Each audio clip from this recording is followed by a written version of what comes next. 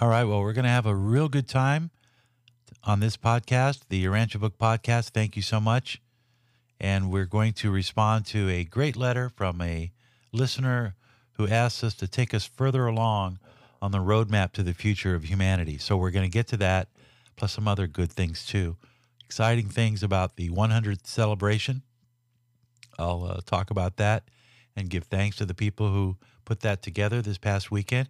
And then we'll also kind of talk about and speculate on the next 100 years right here on the Urantia Book Podcast.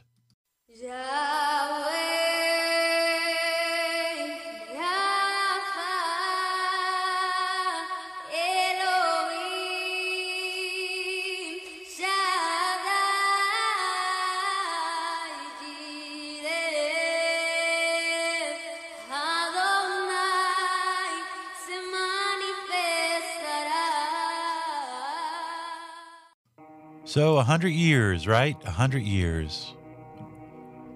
Where it all started, where it all leads.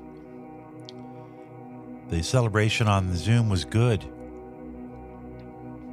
I saw Barbara Newsom there.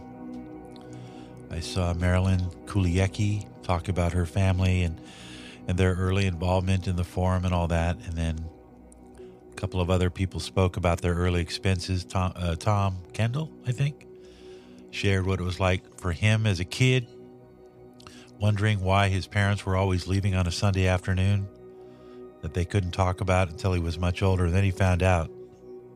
And they all shared unique experiences at what it was like to be a part of the Urantia book when it first started to make its appearance to this group of people in Chicago. There's so much online from the fellowship and the foundation. There's no shortage of things that you can find. But what we talked about in the last book, or the last episode, was the events of early life. What was it like for early mankind when he was first coming up, and how we developed all these social mores and customs. And we learned very painstakingly when we read, I think it was paper 68. And you know, that's why what we see now happening in culture with all the radical changes that are going on, people are very unsettled. People are very unsettled right now about a lot of things, and they should be. I mean, my goodness, looking at the youth, and you see all these videos now of people beating each other up. It's not good. It's not good at all. And it tells you that there is nervousness in society. Anyway, one of my wonderful listeners said to me that he enjoyed, let me see if I can find the email. I can never find it when I want to find it, you know. It's always that way, right? Oh, here it is. It says, we spoke about paper 68 and some of the way the Urantia book tells us what happens in early man and how we came to be with all these rules and regulations and customs and laws. And now he says, I suggest a paper on paper 52, section 6, to follow the recent program on paper 68. So thank you, Michael, for that. And he's right, because now that we have a better understanding of what life was for humanity, what do we have to expect? What are we being told here? What is the revelation telling us is going to happen? What we would wait for? Where's all this going? Where is this crazy world going? It's hard to figure that out. I mean, I'm looking at 4 or 5 articles today that all predict that, you know, we could be heading towards a horrible war. That's not good. Banks are teetering on financial. It's just, I mean, it would be naive. I think it would be very naive to walk around and have a Pollyanna, optimistic, oh, everything will be just fine. Jesus will come and save us. Because, you know, the Urantia book I was reading this past weekend, I kept reading paper 68. I wanted to read the whole thing through. And it says that there are periods of progress and there are periods of regress. And a lot of periods of regress, I mean, My goodness, the whole Neanderthal experiment was 500,000 years, and they never got beyond a certain point. Sangiks Kamam, much higher intelligent, the quality of thinking. It was the quality of thinking, which I have talked about on this program and I've written about. Until the quality of our thinking changes, we're not going anywhere. It was the quality of thinking of Andon and Fanta that made that significant difference between primitive man and modern man. It wasn't the opposable thumbs, although that helped because it by having the ability to make tools, it helped increase brain power. By having the ability to have fire and make fire and cook food, nutrition improved. When nutrition improved, the evolutionary process continued and also improved. We don't need the Urantia book to tell us this, but this is the natural process. And quality of thinking is what demarcates not only our species from every other species, but it also demarcates where we are in society. That is the truth. If you have a high quality of thinking in a particular society, you're probably going to have... Now, that also includes spiritual. Now, when I mean high quality, I don't mean, they've said goodbye to religion, now it's all science. No, that's not quality of thinking. That's dogma. That's just as dogmatic as people who only think about religion in the finite sense. So, and what I mean to say is that until we get to the stage of worship and wisdom, our quality of thinking en masse is probably not going to improve.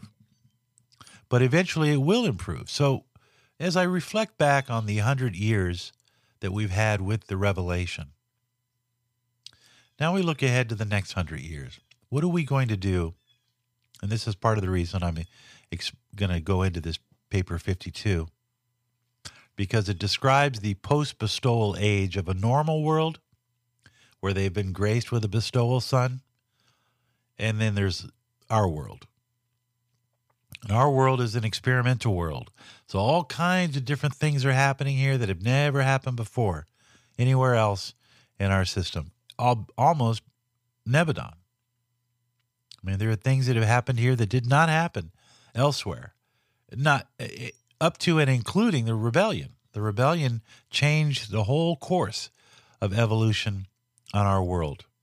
And that was in addition to the fact that we are told by the revelators that we are an experimental world. 1 out of 10, a decimal world.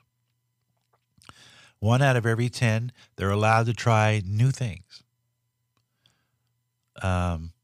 And so everything that's happening now is new.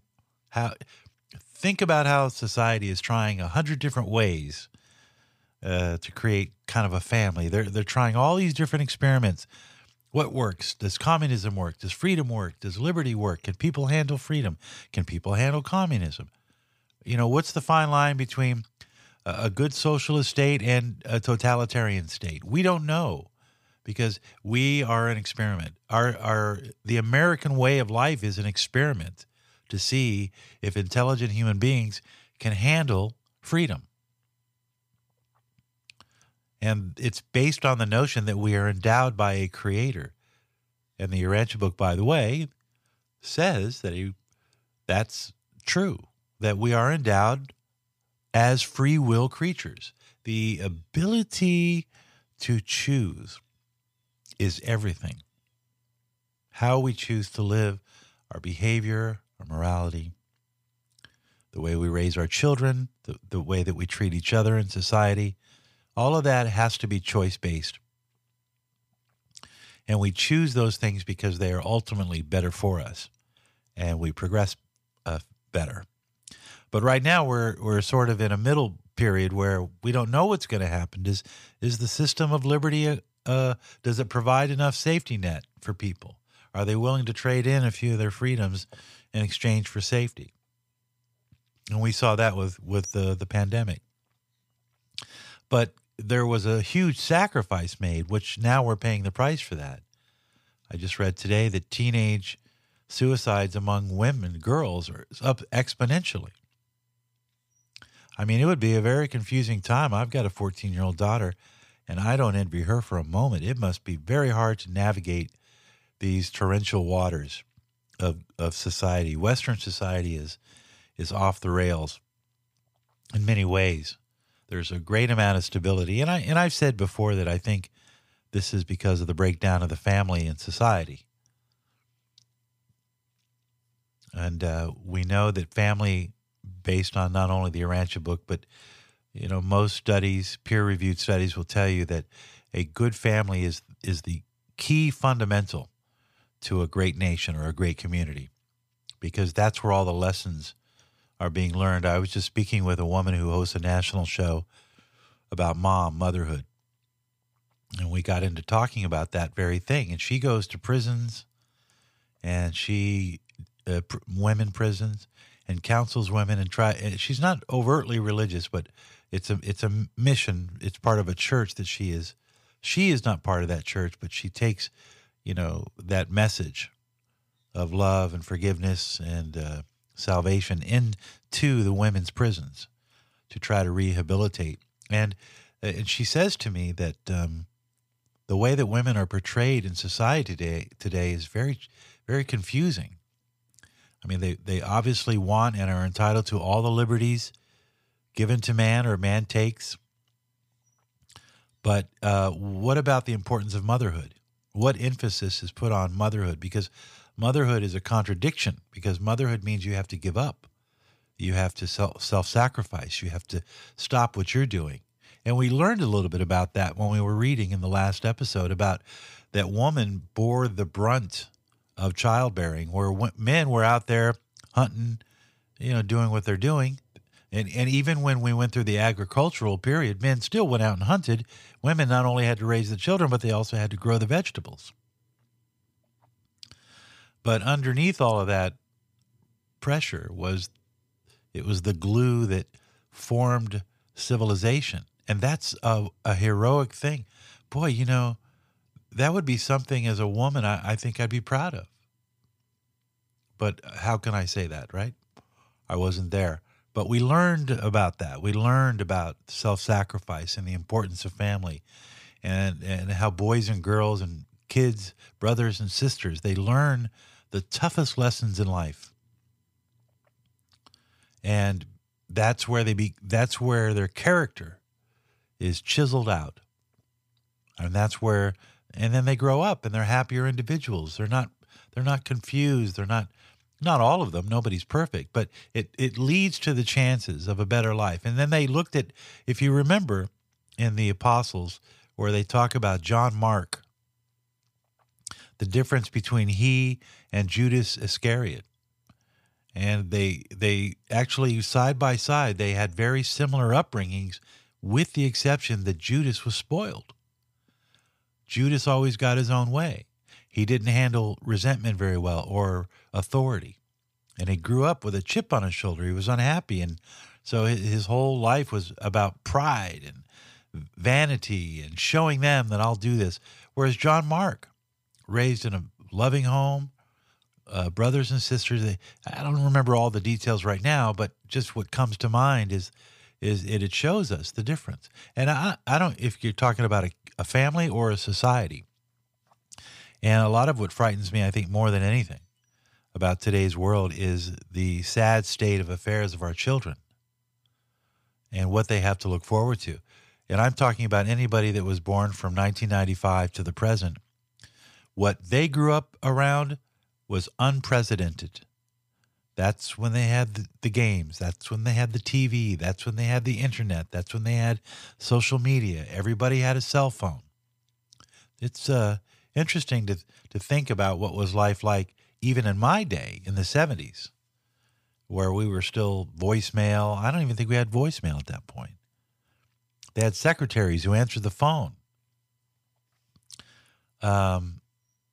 So we're in that transitional period. So what's next? Well, so let's go to paper 52. What happens on a regular world? This is the revelation part, by the way, here on the Urantia Book Podcast. What happens when a regular world that's kind of like us, And by the way, if you want to go back to a podcast ago, we talked about what kinds of life forms are evolve on different planets. And we went into that part of the revelation because of what we're finding now in local star systems with exoplanets. So if you want to, get kind of a refresher course on what kinds of life forms, that might be a fascinating read as well. Or you can read the book and just have at it and have fun. But the post-bestowal sun-man age is where we would be normally if there had not been a rebellion, and if, Christ Michael was unique because he is the creator son. He is the only creator son in our universe who speaks for the Father, who represents the Father's divine character. He is unique and the only begotten son of Nebadon. And Nebadon is our local universe, comprised one day possibly of 10 million worlds, just like our own, with some variations. But nevertheless, he was a paradise bestowal son.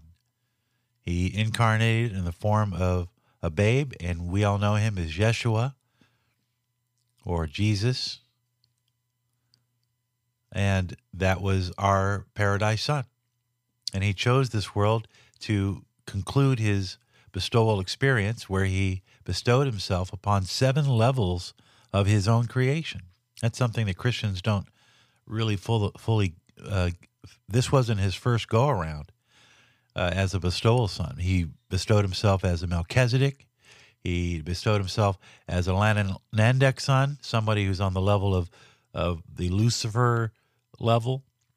He also bestowed himself as a Morantian companion, I think, and also a material son, an Adam, an actual Adam, for periods of time that would allow him to gain the experience of what it was like at that created level. Because you got to remember, he is our Father for all intents and purposes.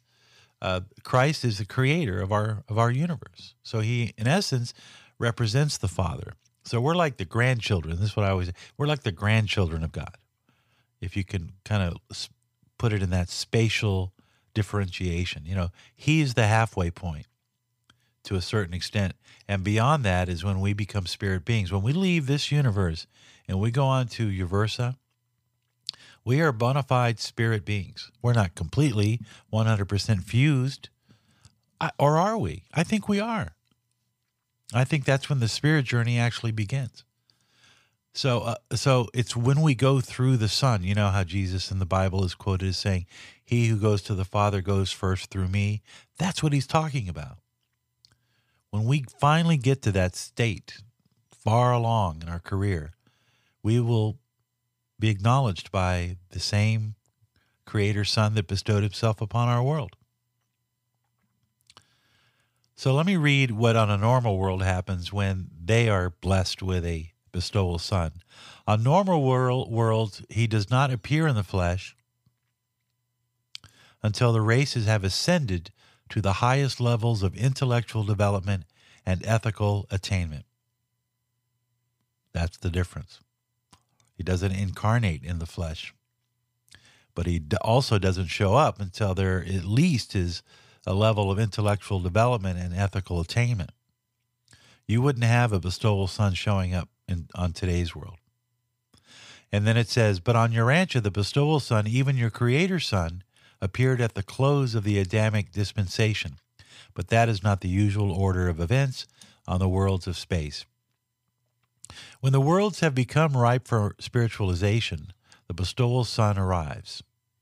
These sons always belong to the magisterial or avonal order, except that in each case, in each of the local universes, when the creator son prepares for his terminal bestowal on some evolutionary world, as occurred when Michael of Nebadon appeared on Urantia, to bestow himself upon your mortal races.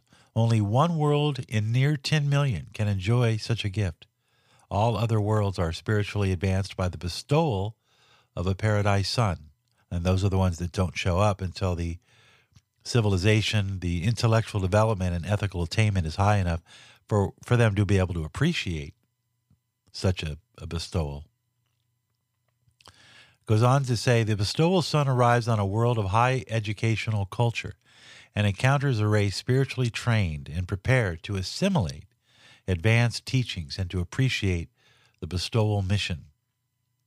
And this age is characterized by the worldwide pursuit of moral culture and spiritual truth.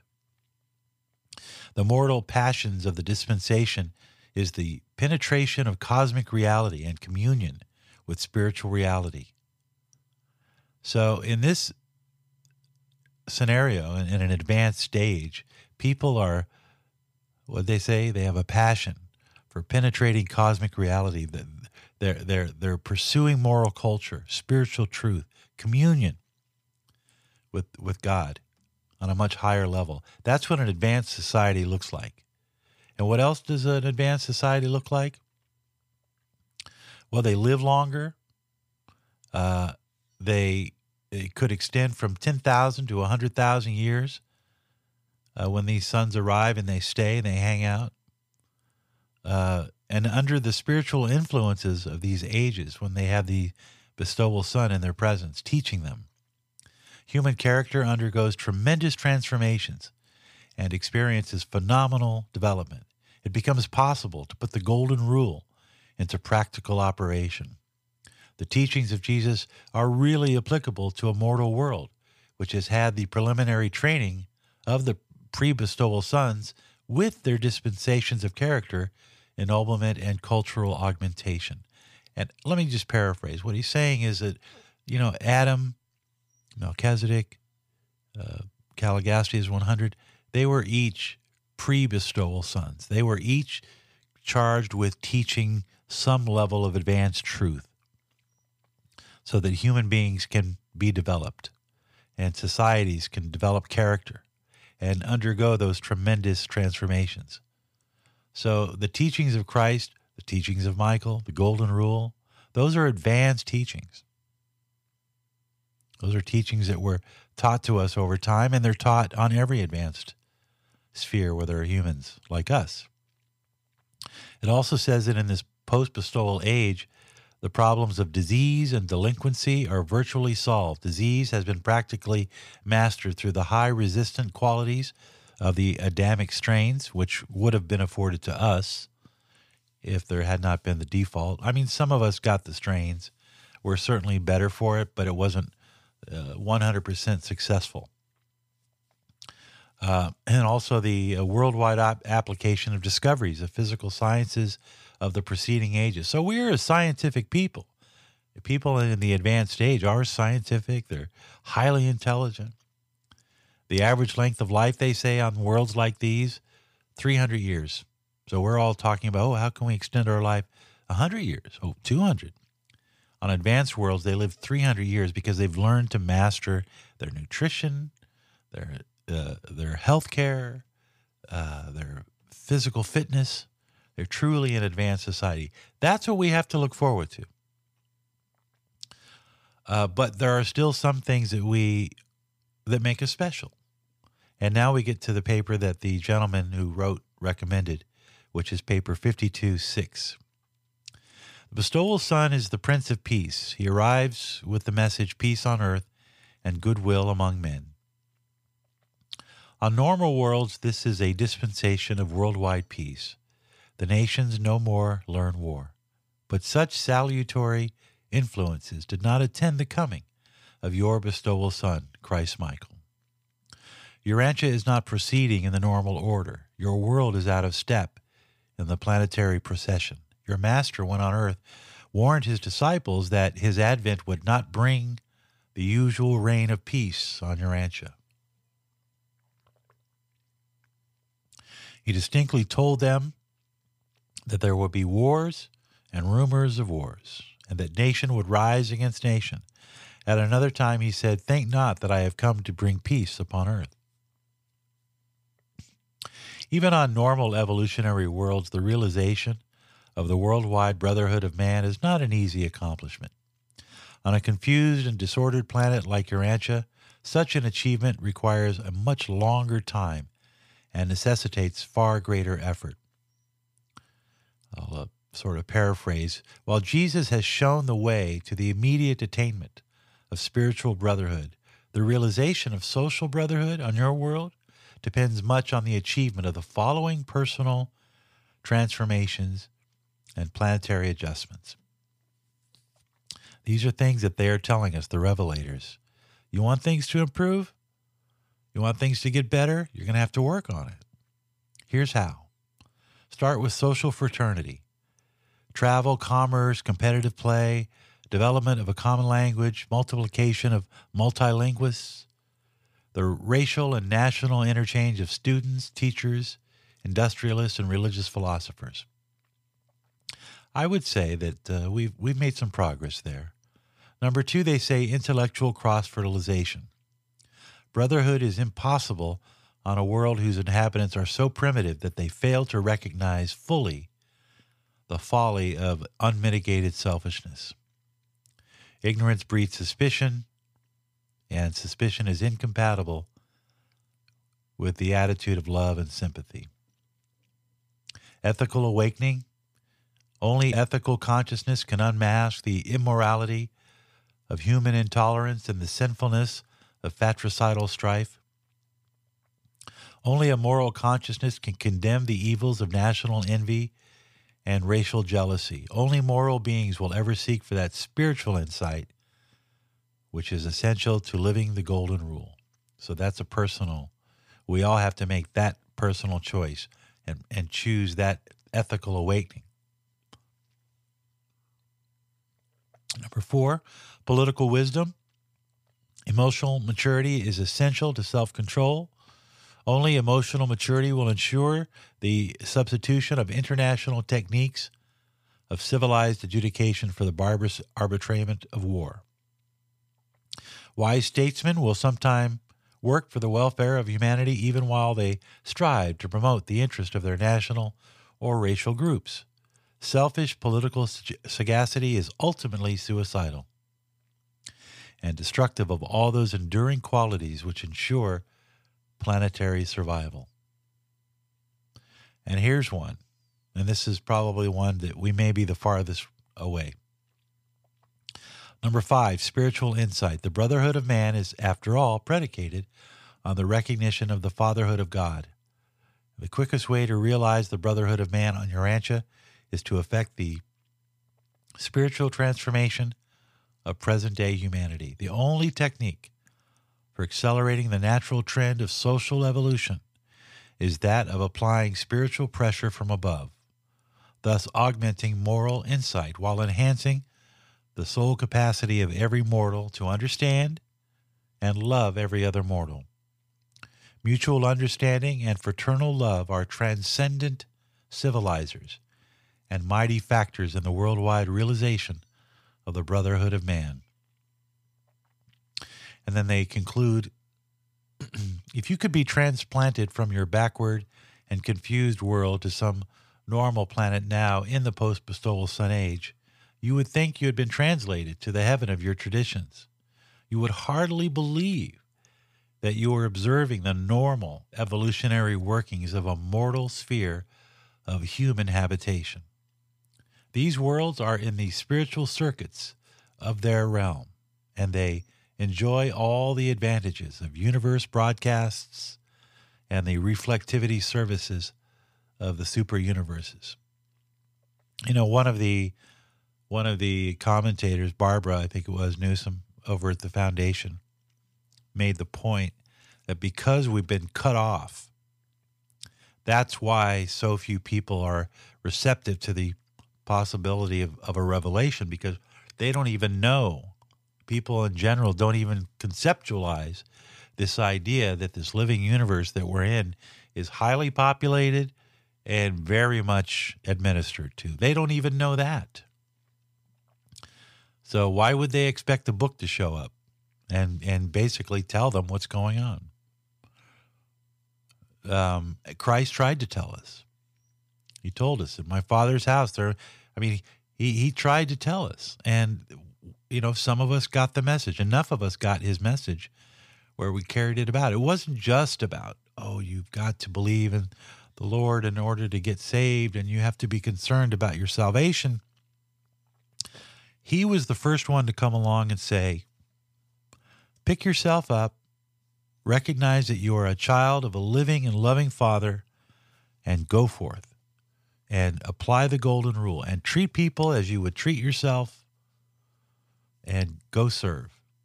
It's the only thing you can do to offer God anything. What a great, simple message. Great, simple message.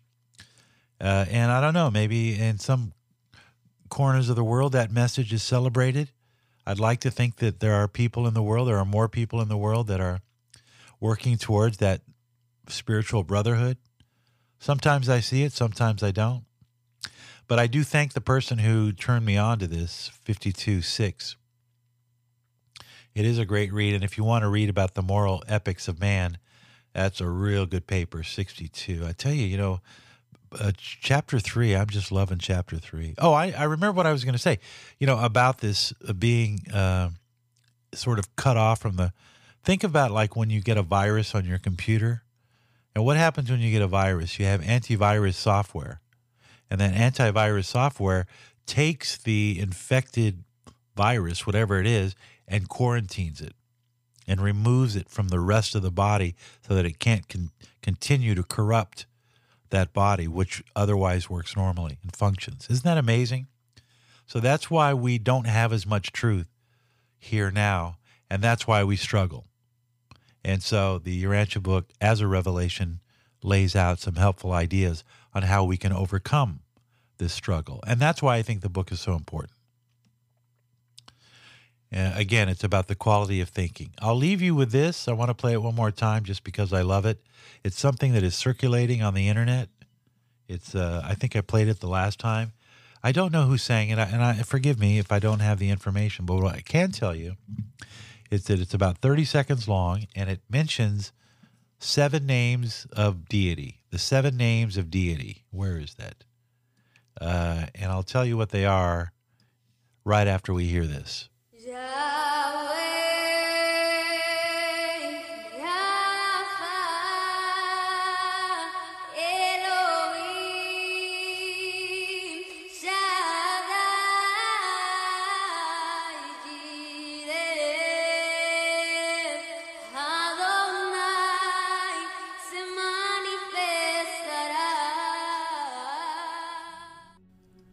And like I say, that's something it's just beautiful, but it's the 7 names of God. Yahweh, which is I am. Rapha, which is the God who heals. Elohim, the Almighty. El Shaddai, the all-sufficient one.